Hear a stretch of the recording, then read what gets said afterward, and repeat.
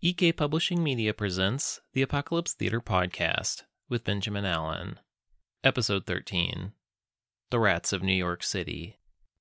Happy holiday seasons to everyone. I'm not really the celebration type. I typically stay busy with whatever work consumes me at the moment, but what if all this work is for naught? What happens after the bombs fall and all our Instagram pictures and followers evaporate into thin air? This episode is the continuation of the ongoing series known as Beyond Ochre. If you want to catch up, listen to Episode 6, The Big Day, and Episode 9, The Magic Kingdom, to find out what happens prior to the current episode. Or you can become familiar with our trio of heroines going forward. Regardless, please enjoy the following episode of the Apocalypse Theater Podcast. And don't forget to subscribe and give the podcast a good review if you haven't already. Thanks. 1. Teresa. "You'll be fine," Teresa said for the 1000th time as Gruff asked her what was going to happen to him when his high wore off completely. "Seriously, you were starting to come down this morning and I screwed it all up by giving you that inhaler." "But I need it. You don't understand." Gruff was starting to get the shakes again as he reached for each arm. "You just need time," Teresa sighed. "Stay here a minute and I'll be right back." She left the subway train car. Ever since they made it out of Disney World alive, Gruff had been following her around like a lost puppy, like they were betrothed or something. She didn't have a problem with him, but she wasn't romantically interested. She also worried that he might know she still had an inhaler with a single unspent cartridge loaded in case she needed him to do something for her. He didn't follow her as she stepped through the doors between the cars to see Kayla and Nadia looking back at her. Nadia had just changed into a fresh white tank top, and Kayla was chewing on a stick of gator jerky. "Something we can help you with?" Nadia asked, sounding like an inconvenienced police officer. "Nothing, just hungry," Teresa said and sat across from Kayla.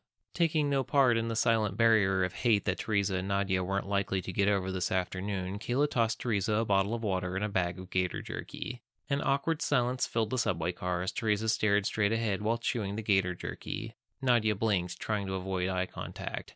Was she trying to avoid eye contact? Teresa wondered and looked over at Nadia to see her staring at nothing as she sat against the wall with her digital camo pants and boots up on the seats next to her. Teresa watched Nadia carefully until Nadia glanced up to see her staring. "Is there something wrong with your eyes? Do you have something else to confess?" "Okay, guys," Kayla said. "Let's get this out in the open. You two can't stand being in the same room together, and it's making this trip really difficult. You said it yourself, Nadia. We're the only ones left. We need to be together as humanly possible." "I guess I could go sleep with Gruff real quick," Nadia said sarcastically. "That might make us square in your twisted world." "I don't even like Gruff," Teresa protested. "Why'd you sleep with my boyfriend while I was drunk in the first place?" Nadia asked. "Because I knew you didn't want to be with him," Teresa said. Nadia shot her a bitter expression. "That's a really creative excuse." "No, really, I could tell you were only with him because Dad liked him. I tried a bunch of different ways to get you guys to break up, but he kept thinking I was interested. He was a total douche anyway." "That's a given, but that can't be the only reason. You don't sleep with a guy just to help your big sister out, especially for your first time," Nadia said. "Not my first time." Teresa's face went red. "Whoa, okay." Nadia sat forward in her seat. "You wanted to get some shit out on the table. Let's hear it." "Tell me you were at least 18 when you know," Kayla said. "I was definitely 18, said Teresa, "by 3 days. Dad circled your room like a vulture after you turned 15, Nadia laughed. The three of them talked and became comfortable with one another once again. Teresa didn't expect Nadia would or could ever completely forgive her for what she did, but she had her reasons that were far less selfish than Nadia assumed. Gruff eventually joined them after an hour of being isolated in the other train car. No one objected, and he didn't have much to contribute. They didn't censor their conversations either. Eventually, with 6 hours remaining, the four of them fell asleep as the train car passed through Virginia, Washington, D.C., Baltimore, and Philadelphia. It was all a depressing wasteland of junk. The monuments of each city they passed remained, but in shambles. Even the Morlocks had little interest in scouring the old cities. Most had moved to hunting in the wild countries between the cancer spots that were once hubs of bustling livelihood. There's something timeless about absolute destruction. Even someone who's never known what to conceive of a city can look at one in ruin and understand the sense of loss, the show and defeat of effort, hard work, hours and hours of manpower, dust in the wind. When Teresa opened her eyes, she didn't know what was happening outside the train. She got up to see them soaring on a track over the New York Bay. Nadia was snoring with her arms crossed and face pressed against the leather seat cushion. Kayla was curled in a ball on 2 seats, and Gruff was slouched against the seat in front of him with drool dripping down the plastic back. Teresa got to her feet and walked down the central aisle of the subway car to sit at the front of the train. The desecrated towers of New York City began to appear beyond the full front window. It was mesmerizing to watch the skyscrapers swim from the bay mists. The tallest buildings were the first to be vaporized during the blasts of the big day. The bombs were all detonated above their targets. Skeletal reaching fingers were all that was left of those ancient structures that had once stood hundreds of feet high. For what? Teresa wondered. Were there really that many offices that needed to be filled? What was the point? As they passed over Battery Park toward Bowling Green, Teresa wondered what it must have been like on the top story of one of those buildings. She pictured an office worker, late 30s, working out every week to keep off the regular fast food lunch diet that was inevitable in good old NYC. He had a handsome 401k, a nice Lexus that he liked to drive upstate sometimes on the weekend, and a steady girlfriend who was way better than the last nut job he dated. She was satisfying, but not satisfying in a need-her-all-the-time kind of way. She had talked about getting engaged, and he'd nodded along, but didn't know if he actually wanted to go through with marrying her in case she turned out to be a holdout nut job. Her mother had already proven to be a nut job, and what's that old adage? Those were the thoughts that passed through this figurative, simple individual's mind as an arc of light fell toward the heart of downtown Manhattan. His comfort wasn't quite good enough for him to be stress-free, and it bothered him. He had a hemorrhoid that he thought was getting better, but he couldn't quite be sure. Those annoying suppositories hurt like hell. Boom. Let's say for the sake of convenience that his vision isn't instantly burned out during the flash of the initial blast. He keeps that just so he can witness the silent mushroom cloud form as buildings are progressively being leveled story by story, tower by tower, as the blast compounds all of everything that has suddenly become matter. That's all it is now, just stuff. And that is what's going to kill this man. It's not the fire or the radiation, it's the millions of tons of everything that just got thrown 2 miles in all directions. His last view of the world is a globular wall of gray matter that hits him at the speed of sound like a freight train. Teresa thought of that as she saw the final statement of Wall Street's crumbled legacy far below. The buildings climbed as the train slowed while sliding past the many banks and firms that had once held iconic businessmen who worked their way up from nothing. Each person's rags to riches, nobody to infamy story was far more impressive than the person's in the next building over. Each person was extra special. Look at all the money. When she thought about how much stress everyone put on their bank accounts all the time, she wondered what was going through their minds as that wall of gray matter was coming at them. Could they even understand what a waste it had all been? All that work dashed on the desert sands of history like a canteen of water. These were the dried remains of humanity's efforts. "Hello?" Someone spoke through the speaker in front of Teresa. It was a man's voice, but it sounded masked. "Hello?" she asked in response. "To whom do I have the pleasure of speaking with?" the masked voice inquired. "Teresa Wilkinson." "Nadia Wilkinson," Nadia said over her shoulder as she glared at Teresa. "Petty Officer First Class Nadia Regina Wilkinson, requesting assistance if possible." Teresa got out of the seat and let Nadia sit down. There was a long pause from the speaker before it clicked back on.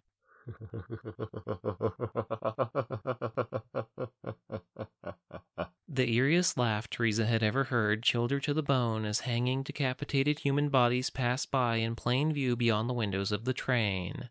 They were hanging from the decaying stories of the towering Citibank building. "Ah, military, I love it. You guys always do as you're told, and that's exactly what I need right now." Teresa had to move out of the way as Nadia got up to put her combat suit back on. "Don't bother arming yourselves. You'll find it to be fruitless." The train began to pick up speed as it turned. 10 minutes to Central Park. Last stop." The train's computerized voice filled the subway cabin. Nadia ignored the earlier warning. She pulled her armor torso over her head and onto her chest and clipped it as they soared over the necropolis of New York City. The bullet train weaved between buildings and evened out on Broadway before sailing toward ground level. Brakes squealed over rusty iron tracks as they ground between the pillars of the massive wasteland that was Times Square. It had been leveled. If not for the outline that Teresa had studied of the city on her Maps app, she probably wouldn't have known it from the other junk heaps. Grabbing the AR-15, Nadia shook Kayla awake. A sudden slowing of the train made Gruff mash his face painfully into the seat ahead of him. He pressed himself up and sat in his seat. The subway train car glided past trees beneath the growing darkness that was overtaking the city. What was once a bustling city that never slept was now a Gothic cemetery. In Central Park, the train slowly came to a halt. Nadia readied her rifle as the subway train car doors slid open to reveal a crowd of people in SWAT gear from head to toe with their assault weapons trained on the 4 riders. Nadia smiled. Not this time. Her voice was cut off by the thundering of her rifle as she braced its kick while scattering the nozzle through the thicket of soldiers. Gruff was grappling himself at the back of the train as Kayla and Teresa hid behind cover with their ears covered. The spent bullet casings rained over the floor as she executed the greeting party. "Well, spank my ass and call me Sally," Nadia yelled over the ringing in all of their ears. She looked over her handiwork as all men were down beneath the haze of gunsmoke. Her face went from pleased to disappointed. There was no blood. The bodies of the men she had just shot were filled with metal pings like they were robots. She stepped back as they began to move. Parts connected to other parts magnetically. Each SWAT corpse began piecing itself back together rapidly until a new robot was formed from the pieces. They didn't look nearly as impressive as before, with the skeletal metal expressions peering back from the black clothing that had been torn away by Nadia's bullets. They were still menacing nonetheless. "That was my first attempt at an olive branch," the masked voice said from the dashboard as its minions continued reconstructing themselves to full form. "Let's try a second time, knowing that there will be no third." Nadia lowered the gun to her front and pressed the safety as Kayla, Teresa, and Gruff crept from their cover within the subway car. "Good boy and girls," the voice cooed, dropping the voice masking feature to reveal the tone of a man in his late 20s to mid-30s. "Let's get to know one another. You're Kayla, Teresa, Nadia, and you're Gruff. You can call me Leoric. Pleasure to meet you." 2. Gruff. Gruff followed Teresa out of the subway car after they had gathered their belongings. He realized that he could have stayed behind at Disney World, but he admired the girls for being so outgoing. Plus, they needed a man on their side, not that he'd done much on this trip other than delay the inevitable.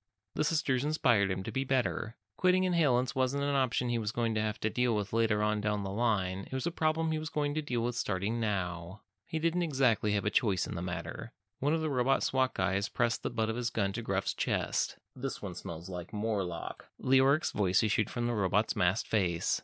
"Come on, Gruff," said Nadia. "You gotta take a shower once in a while." "I think we're all beyond the point of complaining about that," Kayla said as she took her place next to Nadia. "How do you smell things?" Teresa squinted at the SWAT robot.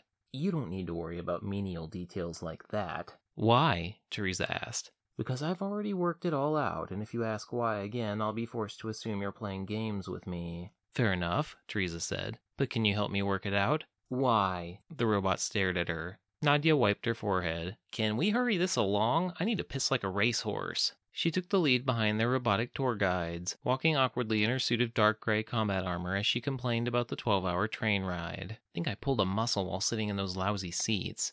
One of the only buildings that had survived much of the blast was across from what was once the Rockefeller Center, a tall, unnamed building that probably blended in perfectly during the height of New York City's time over the last 3 centuries prior to the big day. Now, the generic building looked out of place amidst the overwhelming decay that New York City had become silently trapped within. The 4 followed the SWAT bots, as Teresa had dubbed them, to the building where the doors opened automatically for them to enter. The outer walls were mint green, and there was no lettering on the glass doors to indicate the building's location. The place had existed outside of time and public notice. They stepped inside and were motioned into an elevator where the 4 listened to relaxing elevator music with 2 unnerving SWAT bots staring at them from the elevator doors. "We're here because we want to be here, right?" Kayla asked, her eyes dropping to the guns in the hands of the SWAT bots as the elevator dinged through the floor numbers over the elevator door. "Totally," Nadia nodded. "There is a restroom up there, right?" "I think you'll be pleasantly surprised to find all your needs met at the top of this building," Leoric said from the robot genially. "That's cool." Nadia glanced unassuredly at her sisters. "Sounds fake." "What?" Leoric asked for clarification. "It sounds fake," she repeated. "Which?" "Everything. None of this is right." Nadia's legs were shaking as she shifted uncomfortably. The door dinged open and the SWAT bot stepped through. "The restroom is to your left." Leoric spoke without changing tone. "I gotta pee too," Teresa said. "Me too," Kayla said lowly as the 3 girls made for the restroom, leaving Gruff standing all alone in the corridor with the 2 robots. He paced the corridor. The walls were pure glass, and he was able to look out to the demolished ruins of one of the biggest cities that had ever existed in the United States. It had been so noisy at one point, hundreds of years without silence, and now it's a struggle for the silence to be broken. He couldn't hear anything as he watched the city grow black beneath the darkening sky. 5 minutes later, the three girls emerged from the restroom looking 10 times more relaxed, especially Nadia. If they'd formulated some kind of plan for getting out of here in the event of an emergency, they didn't allow Gruff in the loop. The more sober he became, the more he realized that they weren't very nice people. They had an air of arrogance that could be a side effect of the military. It was that macho facade that drove Gruff to find an alternative lifestyle in the first place. If the sisters had been brothers, men instead of women, he probably would have gotten fed up with them by now. They hadn't been kind to him, especially the older sister. Gruff might be a pushover, but he was still observing and judging from behind those squirrely brown eyes that looked like big black saucers when he was high. He missed being high. He could put up with anyone for any length of time if he could just breathe a little mist. Just a quick huff, a single pull from the device. It could be the last aerosol gasp of the cartridge, and he'd be able to take it and run with it for an hour or two. He could at least come up with an exit strategy under the influence. Right this way. The SWAT bots led the way through the drab no-color of the building. An interior decorator could have spruced the inside up rather than leave the place in a state of just completed construction. The walls hadn't been painted, and Gruff could still see where the white-on-brown plaster was bonding the drywall to the wooden paneling of the building.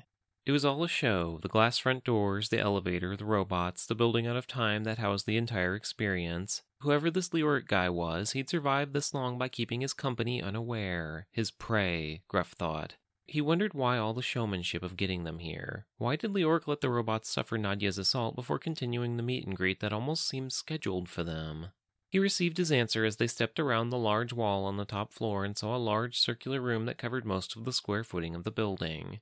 Wires ranging from hair-thin to massive industrial tubes of smaller wires climbed down the ceiling and walls like ivy as they connected to a huge central column that looked half robot colossus and half humanoid. On the far end of the room, the only noticeable damage from one of the many blasts that leveled New York had created a balcony by taking down the northern wall. There was a wall of smaller computer monitors adjacent to the balcony, some of which displayed only static while others showed the CC of different parts of New York. All of the monitors looked equally vacant as they viewed the cold death that had choked the city in its eternal embrace. "Welcome to the Arcanum." Leoric spoke from himself this time, the robotic pillar in the center of the room lighting up with each syllable. "Good to meet you, or see you for real," Nadia said for lack of better response. "I hope you didn't invite us up here just to murder us." Leoric released that unsettling artificial husky laugh. "No, I need fingers and breath and eyes. I don't have any of those things, and I cannot call my work complete until I do. We're so close. I'm embarrassed to say, Nadia, that I have a pest problem." "A pest problem?" she asked. "You're a computer with an army of SWAT bots at your disposal. What could we possibly do that you couldn't?" "Use those pretty fingers and eyes. A certain someone decided to create defensive protocols within the city's subsystem to prevent me from gaining complete access to parts of the underground NYC network. It wouldn't be an issue if there were an abundance of humans to help me get clearance to more isolated parts of the city. And you need this for..." Nadia rolled her wrist. "Rats." He laughed the mechanical fake laugh that proved humans never actually figured out how to relay humor to computers, even hundreds of years after their inception. "I have a rat problem that needs solving. It's quite simple, really. I just need someone to open a door, and then you can leave. I'll take care of sending my units into the infected area. You just use that special breath, those fingers, and those eyes to open it. Easy, right?" "Sounds doable, but why us? Why are we the ones to help?" Nadia asked. "What do you mean? Why, not you?" Leoric asked. "Because you've been around forever," interrupted Kayla. "Why over half a century of seeing the occasional human wander through town are we the ones you need? Because you are smart. You can speak English. You can use computers. I noticed you carrying one with you when we met on the train. When it was spying on them on the train." Gruff thought as this back and forth unfolded. "What if we don't feel like dumping our time into this task for you?" Nadia asked. There was the audible click of both SWAT bots arming their semi-automatics and aiming them at the girls. "I think you have every reason in the world to dump your time into this task, don't you agree?" Yeah, we got it," Teresa said. "And you," said Leoric to Teresa, "I like you. You remind me of my designer. He liked to play theory and logic games with me. I would like to request that you stay behind while your sisters undertake this task." "You mean like a hostage?" Nadia asked coldly. "I wouldn't say a hostage." The computer gave its awkward laugh. a mutual companionship involving circumstances outside of our control. If you add in against their will addendum to that statement, it kind of sounds like the definition of a hostage, Nadia argued. Teresa held up her hands. It's not against my will. I want to stay, but only if Gruff stays too. Nadia cocked her brow at her. It's only so I don't go crazy talking to a computer for hours and hours on end. Teresa shrugged. Very well. He is free to stay, so we have a deal then. You open the door while your sister entertains me, and then you four are free to leave at your leisure. The three girls exchanged an uncertain look before realizing that the computer had given them a proposal they had no choice but to accept. 4. Nadia. Nadia and Kayla rode the elevator in silence.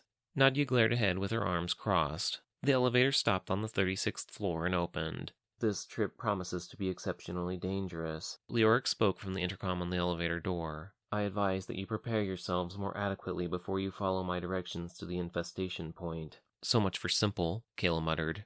They stepped off the elevator to a level of the building that was far more interesting to Nadia than any other part they'd seen so far. It was an armory. There were more guns and boxes of bullets here than Nadia had ever seen in one place before. She released a gentle sigh as she touched the stock of a bored-out, broken-apart .308 Win Mag sniper rifle on the workbench in the middle of the room next to a bin of .556 rounds that were still in the bulk packaging. Nadia gulped as she ran her fingers down the smooth, well-oiled barrel. I think I just came a little. Kayla found several suits of experimental armor made of Kevlar that were similar to Nadia's but thinner and better fitting. Nadia hated to part with the suit Dr. Gross had made for her, but it was embedded with bullets from the homicidal S&D bot. Half of the Technora cushioning had been blown away on the chest where she'd taken the full force of the shotgun blast. The two put on the black Kevlar armor and felt like they were wearing some kind of prototype exosuit that Bruce Wayne might experiment with. It was hot as hell, too. The best parts of the suit were all the places that allowed for small weaponry to hide. There were reverse under-the-shoulder holsters, hip, thigh, and ankle holsters, 3 knives built into different parts of the suit, and 2 crisscrossing quiver holsters on the back for longer-barreled weaponry. It was overkill at its finest. Are we opening a door or are we taking on an army? Kayla asked as she fitted a Franchi SPAS 12-gauge shotgun into the back holster of her suit next to a .556 Colt Commando assault rifle. She'd already loaded up with dual Glock 19s under her arms, matching 40 caliber Sig Sauer P226s on her hips, and 2 Ruger LC9s on her outer thighs. Honestly, said Nadia as she raised an SA-80A2 assault rifle that she had just loaded, I ain't even mad. The two left the building loaded with their weight of weaponry and equipment. The suit had a small built-in backpack with quick slots for magazines and cartridges, but there wasn't nearly enough space for them to adequately reload regularly. That made most of their weaponry disposable, which was a really wasteful way to do battle in Nadia's opinion. She was the type of person who needed one reliable weapon and a lot of ammunition rather than many weapons for multiple situations that she practically had to throw away in order to have enough hands for the next weapon. They were escorted by 4 SWAT-bot mercenaries as they followed the map via a touchscreen tablet device that was positioned in a molded holder on the back of Nadia's right hand. She turned her gun sideways every few seconds to check their position as they followed the directions to a tunnel entrance in Central Park. They had to wade through the grimy black water of the pond to get there. I clear out these tunnels every few months, Leoric spoke through the robot speaker next to them. A raging Morlock charged from the darkness, raving and screaming through his chemical high before a quick succession of bullets from Nadia's SA-80A2 took him down. When was the most recent time you cleared them? Nadia asked. 12 years and 46 days. The purging process was beginning to expend more effort than was necessary. It was impossible for me to access ground zero of the infestation. I chose to conserve ammunition and wait for a willing servant. Kayla met Nadia's worried gaze that was illuminated by the light of their tunnel map. She checked the route earlier to see that the distance to the supposed door was just under a mile from Central Park and snaking through long passages of subway track. If the Morlocks were hiding in these tunnels and had been multiplying for the last 12 years, then they might not have enough ammunition to get all the way through. Nadia was glad that Teresa stayed behind. She had always been somewhat of a conscientious objector toward the Morlocks, believed they could learn to be civilized once more. Nadia supposed they could be taught after seeing the gearheads in Disney World, but when enough of them got together and the groupthink took over, they could destroy whole settlements and social projects in a matter of hours. The two moved through the subway, switching on flashlights that were locked onto the barrels of their guns. Kayla carried an FAMAS rifle that was butted up against her shoulder as she took down hostile Morlocks. She was never as good an aim as Nadia, but she held her own on the shooting range. They were like vermin when they lived underground, the Morlocks. Their eyes glowed in the darkness as they sifted through trash. If they left the sewers, it was only at night, and they almost always started trouble with the topside Morlocks. There was a kind of hierarchy that the Morlocks understood about one another. The more desperate the appearance, the thinner the flesh on the bones, the lower on the caste system scale that Morlocks scored to more fortunate Morlocks that were likely part of a community. They were all humans. Some were just more subterranean and feral than others. The deeper the two traveled, the more ghoulish the Morlocks became. Their skins sagged from drinking and swimming in the radiated sewage that poured through the subway lines under New York. Kayla and Nadia worked diligently, using their semi-automatics sparingly. The helmets of their suits covered their ears to dampen the deafening gun blasts as they cleared the passage into a huge underground subway chamber that was filled with at least 100 agitated, wild Morlocks that fell under the hail of gunfire. Nadia and Kayla backed up as they changed weapons, allowing the SWAT bots to illuminate the room and to do the heavy lifting before returning to the fray. Nadia aimed the Win Mag over a SWAT bot's shoulder and pegged Morlock after Morlock as they rushed the line of invaders to their den of debauchery and filth. Kayla unloaded her Rugers on the squealing Morlocks until a sudden quiet filled the smoky room that was littered with bullets amidst the pools of black blood. The place smelled like spoiled, burning meat. "Good work, team," Leoric said. "The door is at the far end of this room." They stepped around the shivering and growling corpses of the Morlocks, moving toward the far wall as instructed. They saw a sealed blast door with a yellow flashing light spinning over it. There was a panel on the wall that had a digital spinning loading circle on the display screen.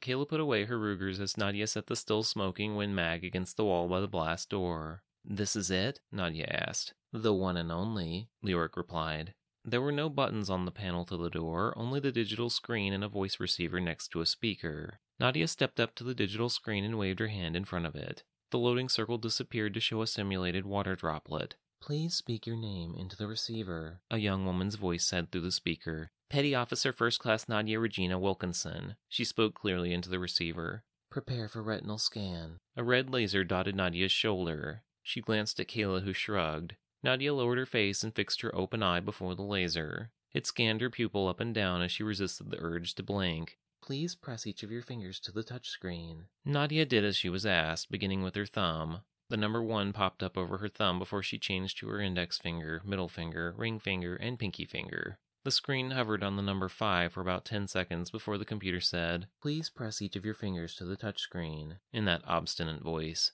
"Really, bitch?" Nadia took off her left glove and went down the line of fingers irritatedly. The loading circle returned for about 15 seconds. "Warning, blast doors opening. Please stand back. Warning, blast doors opening. Please stand back." The SWAT bots suddenly reloaded their weapons and put them at the ready. Nadia hurriedly put on her glove and grabbed her rifle as they all took several steps back. The black and yellow hazard crossbars holding the blast doors slid away from the door as the two halves began to slide apart. Kayla gasped and pulled Nadia to the floor as a surge of gunfire greeted them.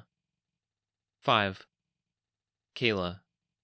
She didn't know how she knew that it wasn't safe, but she did. As an execution line of bullets cut Leoric's robots in half, Kayla shielded her face and head with her hands next to Nadia. She felt the ricochet of metal on her suit, but when the gunfire ceased, she didn't feel any major pain. "Look at that, a couple of idiots," the voice of an older man spoke through the room. Kayla felt a heavy boot meet her side before she was flung away from Nadia. Nadia reached for a rifle, but a man in army camo kicked it away. "Don't!" He directed his gun down at Nadia. Kayla held up her hands as the robots behind them began to reform.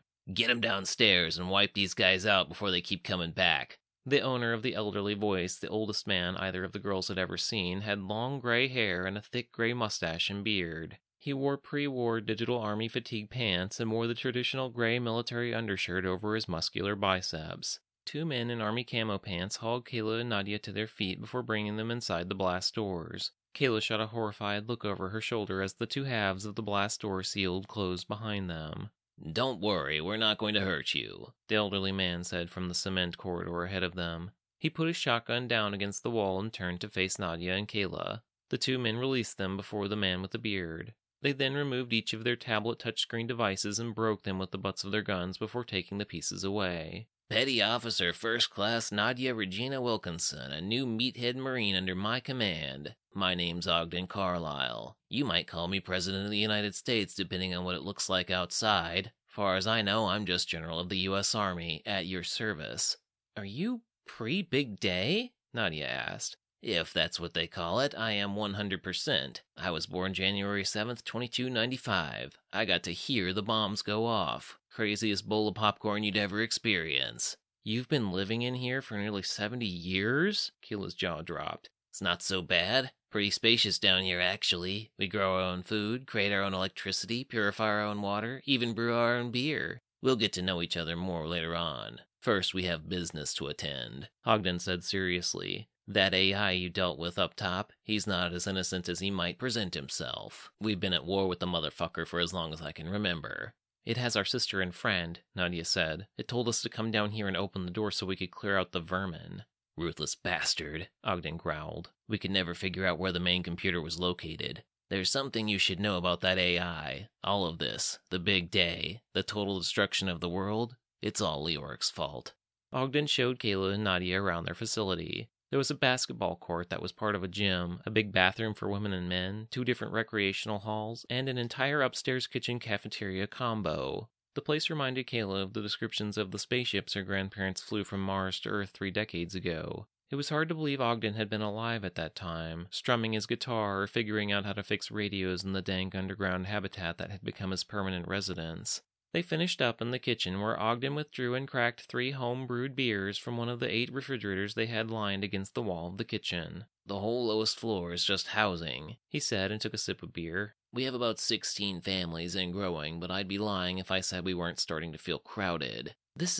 Nadia shook her head. This is a dream come true. Our dad said there were survivors in New York, but we didn't think we'd happen upon the original general of the United States Army. Ogden laughed. I definitely wasn't the original general. I was only 33 years old and a master sergeant when the bombs fell. We had a bunch of people get old and die before I took over. Either way, we're definitely impressed, Nadia said. Nadia, we have to go back for Teresa, Keila said next to her. Ogden took a big drink of his beer as he reclined at the table across from the 2 girls. About that, he cleared his throat. You mentioned that you know where the main computer is housing that thing. Yeah, our sister is up there on the top floor, Nadia said. That is an interesting turn of events. Ogden stroked his beard. The only reason we're still down here is because that thing pins us down every time we try to leave. We've opened the door and gone out dozens of times, but we can't get out of the city before we're overrun. There weren't that many robots, Keila wrinkled her brow. It didn't show you that many robots. There are thousands, probably hundreds, crawling all over the sewers on the other side of that door right now. Since you cleared the way, he'll make a big effort to get inside again. Been a long time since we dealt with Leoric.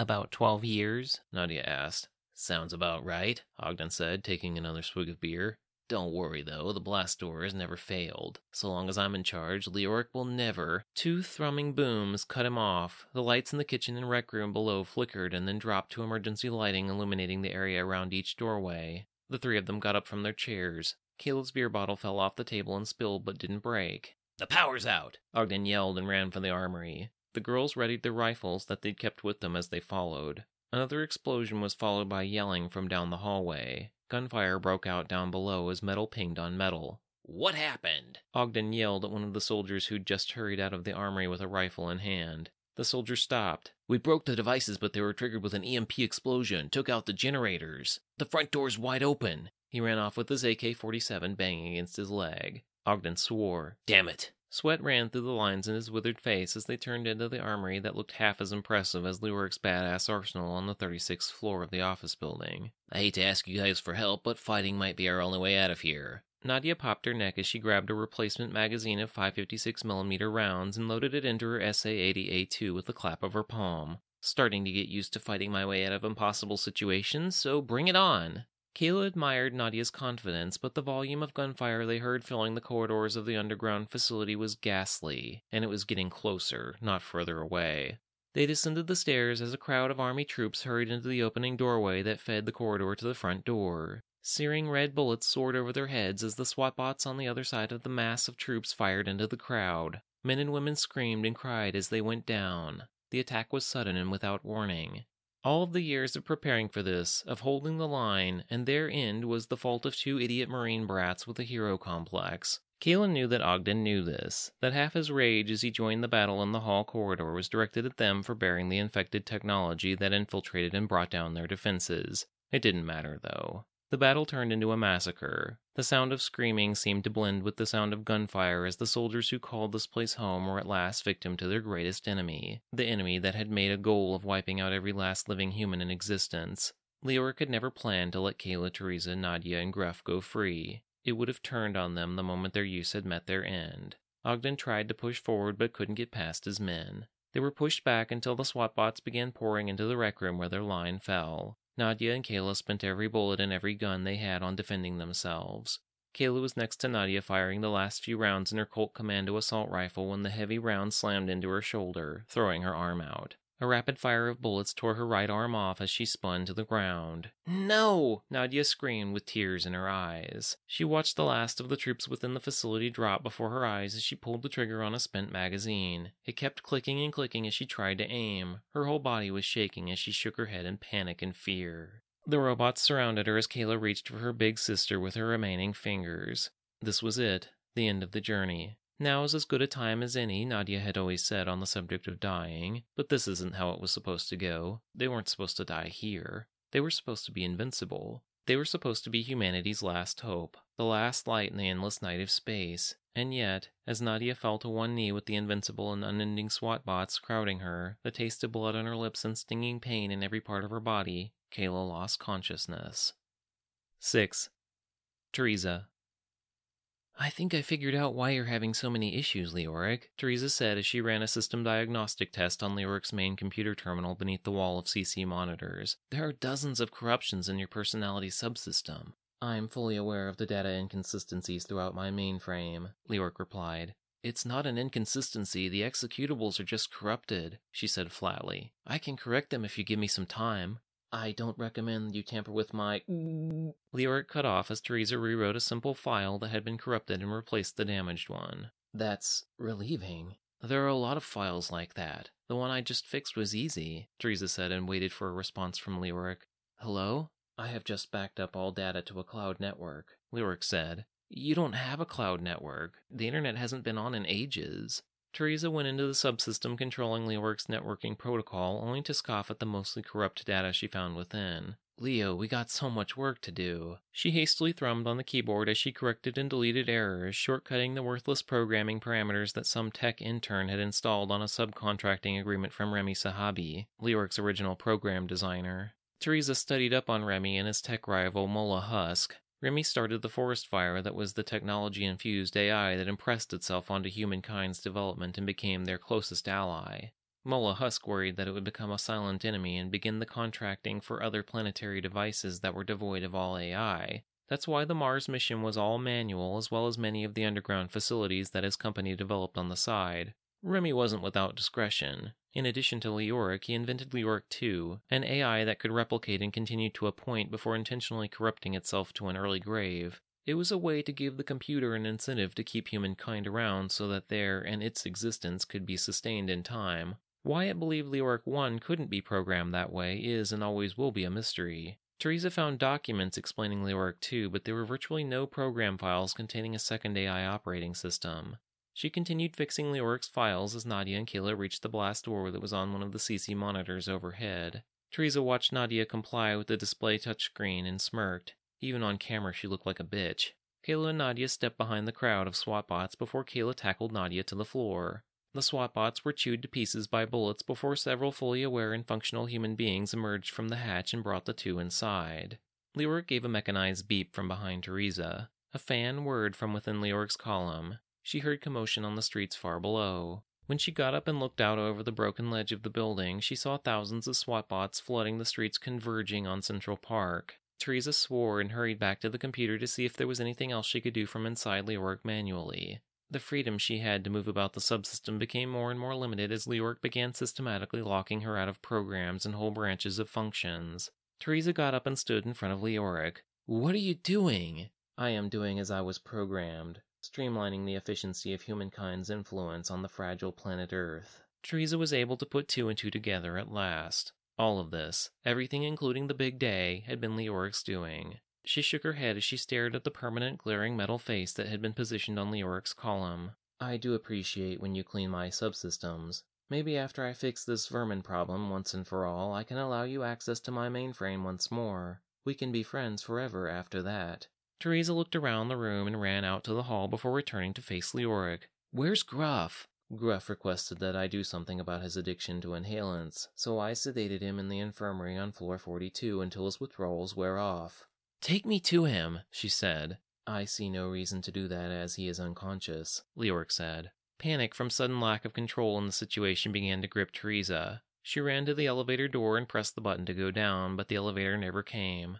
Leoric had trapped her. She looked out the window on the opposite side of the floor to the balcony to see the continuing stream of SWAT bots charging for Central Park. There were so many that Teresa could only make one conclusion. You're going to kill them all. You're going to kill my sisters. She walked to the CC monitor to see the SWAT bots waiting at the ready. The light went out over the door as the power died.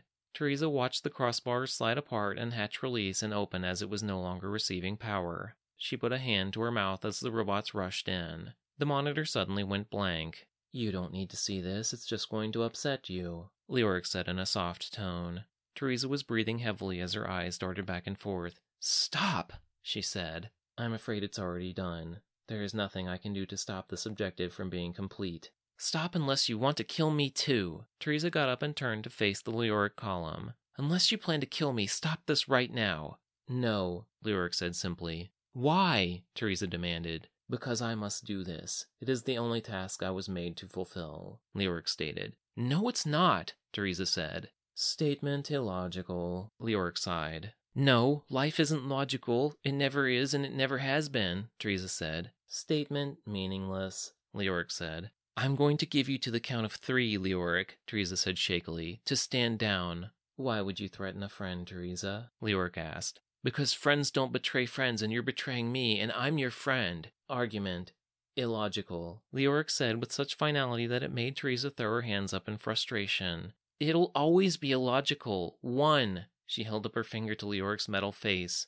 I don't want to lose you, Teresa. You are special to me, Leoric said. Tell me you're standing down and give me proof. 2. She held up 2 fingers as she backed toward the broken ledge behind Leoric. Why are you doing this, Teresa? Because you need me, Leoric. I'm the last one who can fix you on this entire planet, she said in the heat of the moment. It was probably not true, but it's all Leoric could reasonably prove.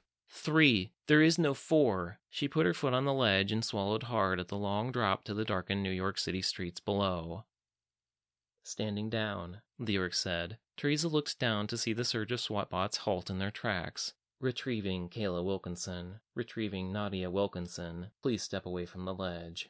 Teresa breathed a sigh of relief and left the danger of the ledge to sit down at the computer terminal. A few minutes later, she watched the SWAT bots carrying Nadia's struggling form out through the hatch along with Kayla. Teresa sucked in a breath of horror at the sight of her middle sister who looked clearly dead on the CC monitor. Her arm was gone and she wasn't moving. A splash of black ran down her front and cheeks that was obviously blood on the back of the white CC screen.